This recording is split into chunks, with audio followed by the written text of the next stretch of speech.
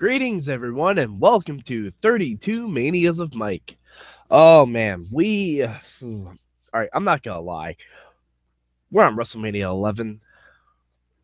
I knew it was gonna be a rough watch. I remember bits and pieces of WrestleMania 11. It took some doing to get through this one, and it's odd because this is the shortest WrestleMania.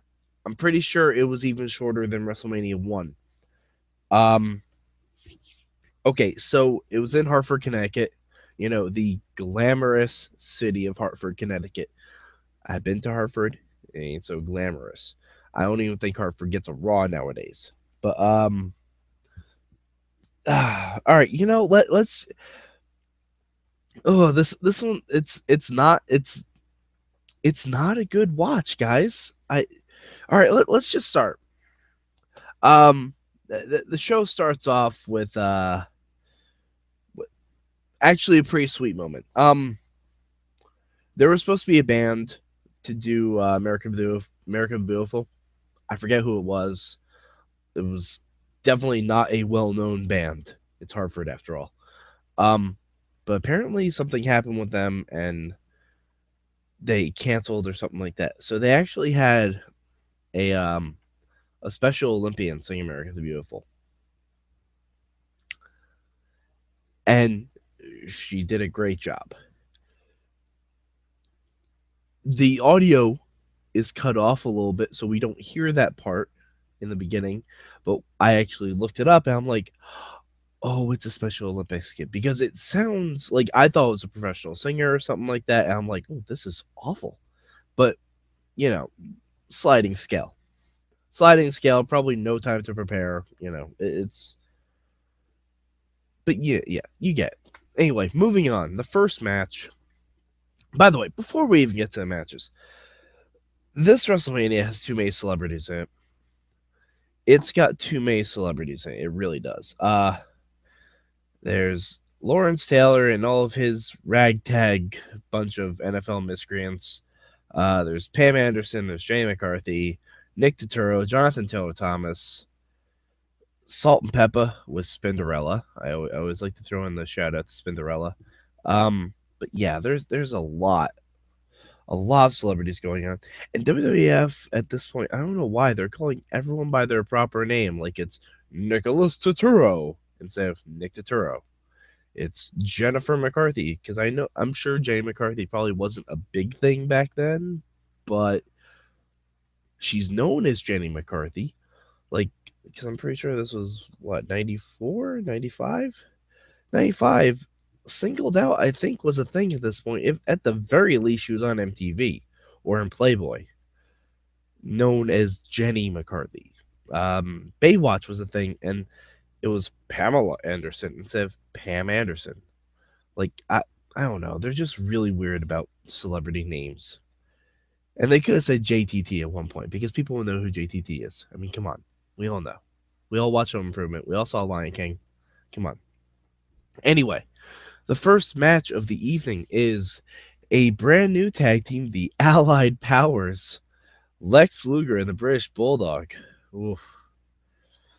I don't think things are going to go well for you guys. They went up against the Blue Brothers, Jacob and Eli.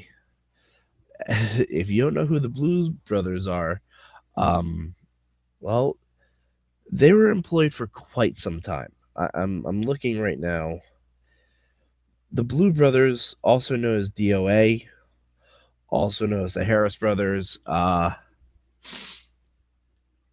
think they're creative control in WCW. But yeah. The Blue Brothers, they're not good. They're led by Uncle Zebekiah, who, if you don't know, is Zeb Coulter. Um, Luger and Bulldog win pretty handily. Like I said, this only has 7 matches on it, you guys. It is a short Mania. You know what? This felt like Raw. And if you've watched any Raw wrap-ups recently, you know how I feel about Raw. But yeah. Then we had the Intercontinental title match.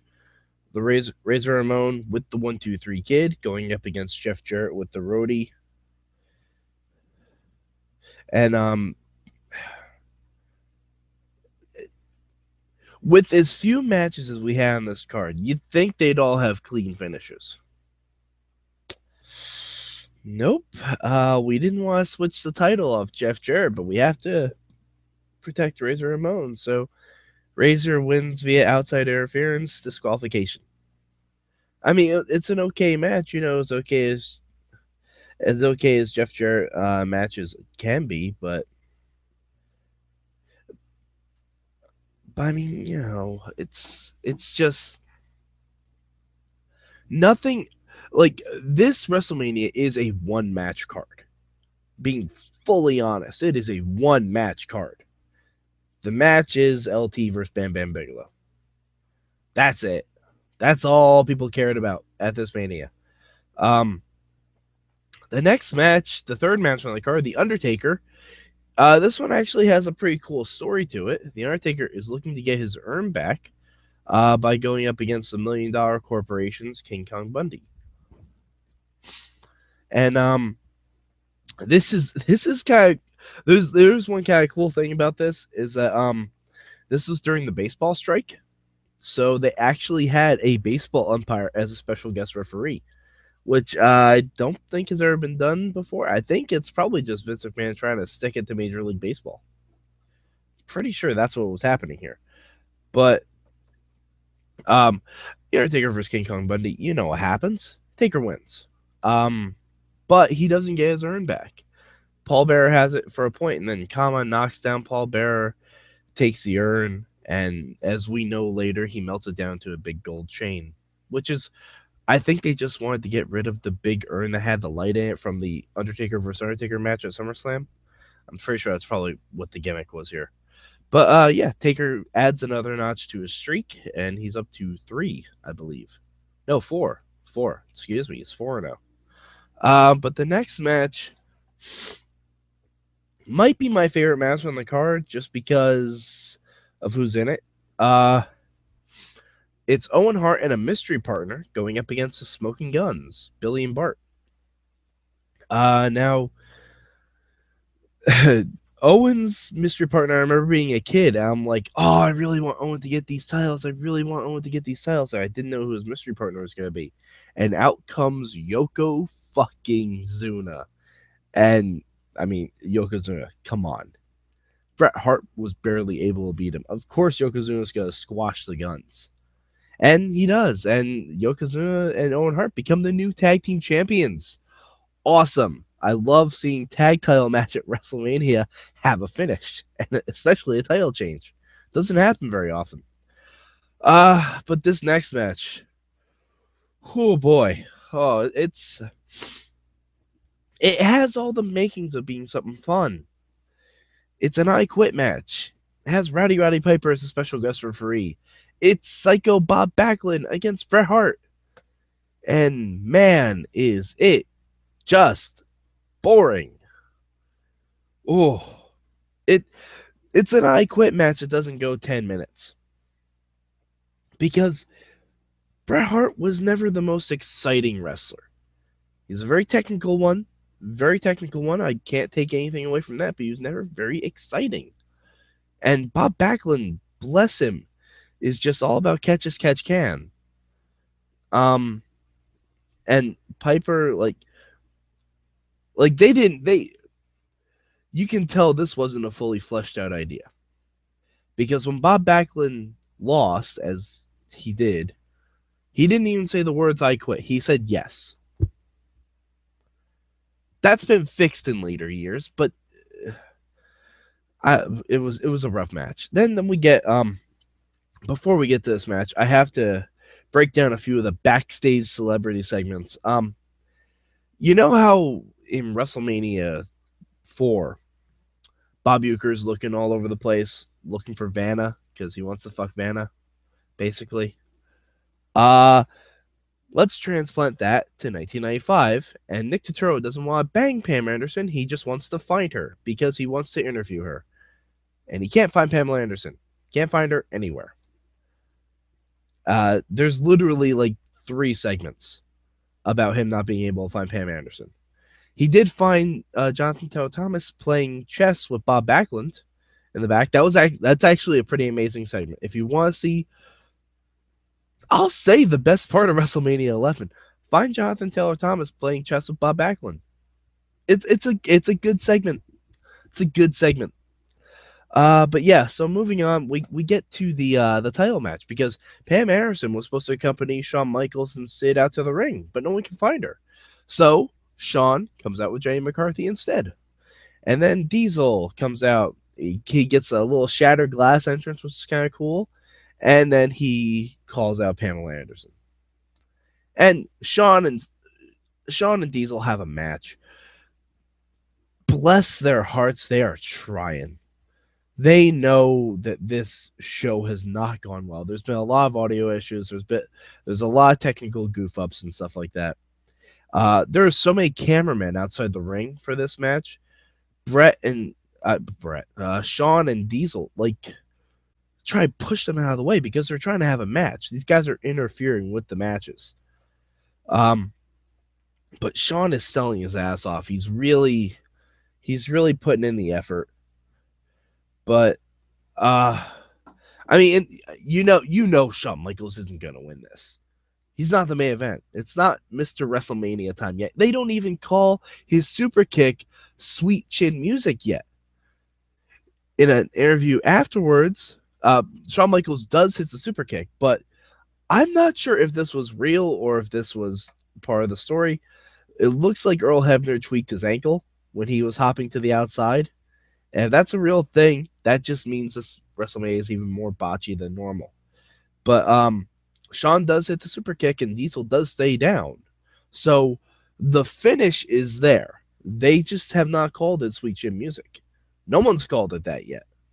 So I'm guessing that's probably something we get next year with the Iron Man match.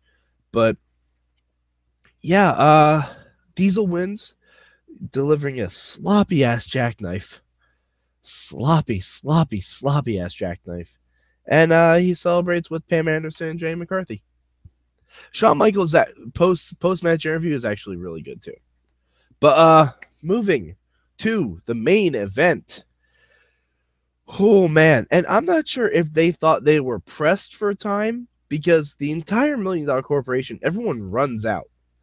I mean, maybe they're trying to treat it like a football game where everyone's running through a tunnel. I don't know what the deal is, but everyone was running out, even Ted DiBiase. Ted DiBiase shouldn't run when he's in his suit attire and everything. But Lawrence Taylor gets sung out to the ring by Salt and Peppa. He has Ken Norton Jr. with him, Chris Spielman, Carl Banks, Ricky Jackson. I know one of those guys, but he also has Reggie White with him, who everyone knows who Reggie White is, and future Four Horsemen member Steve Mongo McMichael. That's right. Steve Mongo McMichael made his professional wrestling debut at WrestleMania 11. Good for him. But yeah, if you've never seen this match, it's definitely an interesting watch. I'm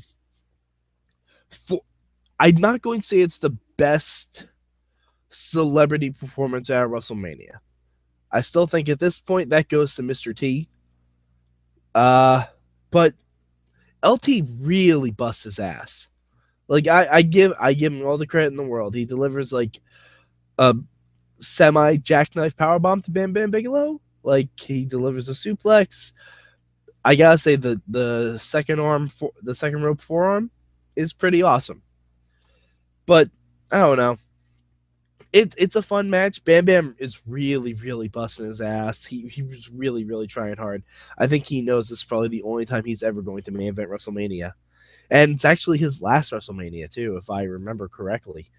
But yeah, Lawrence Taylor obviously wins, as you would expect. It's a celebrity match. But yeah, overall, this WrestleMania, not stellar. Not stellar at all. But next year should be better. I don't remember a lot of the other matches besides the Iron Man match, but I guess we'll see when I get to it. I forget where that one's from. I think I want to say Anaheim. I'm not entirely sure on that, but we'll check when I watch WrestleMania 12. So, I've been Mad Mike. If you have differing opinions about WrestleMania 11, Feel free to hit me up on Twitter at MadMike4883. Hit up at Mayhem Show with the hashtag MM.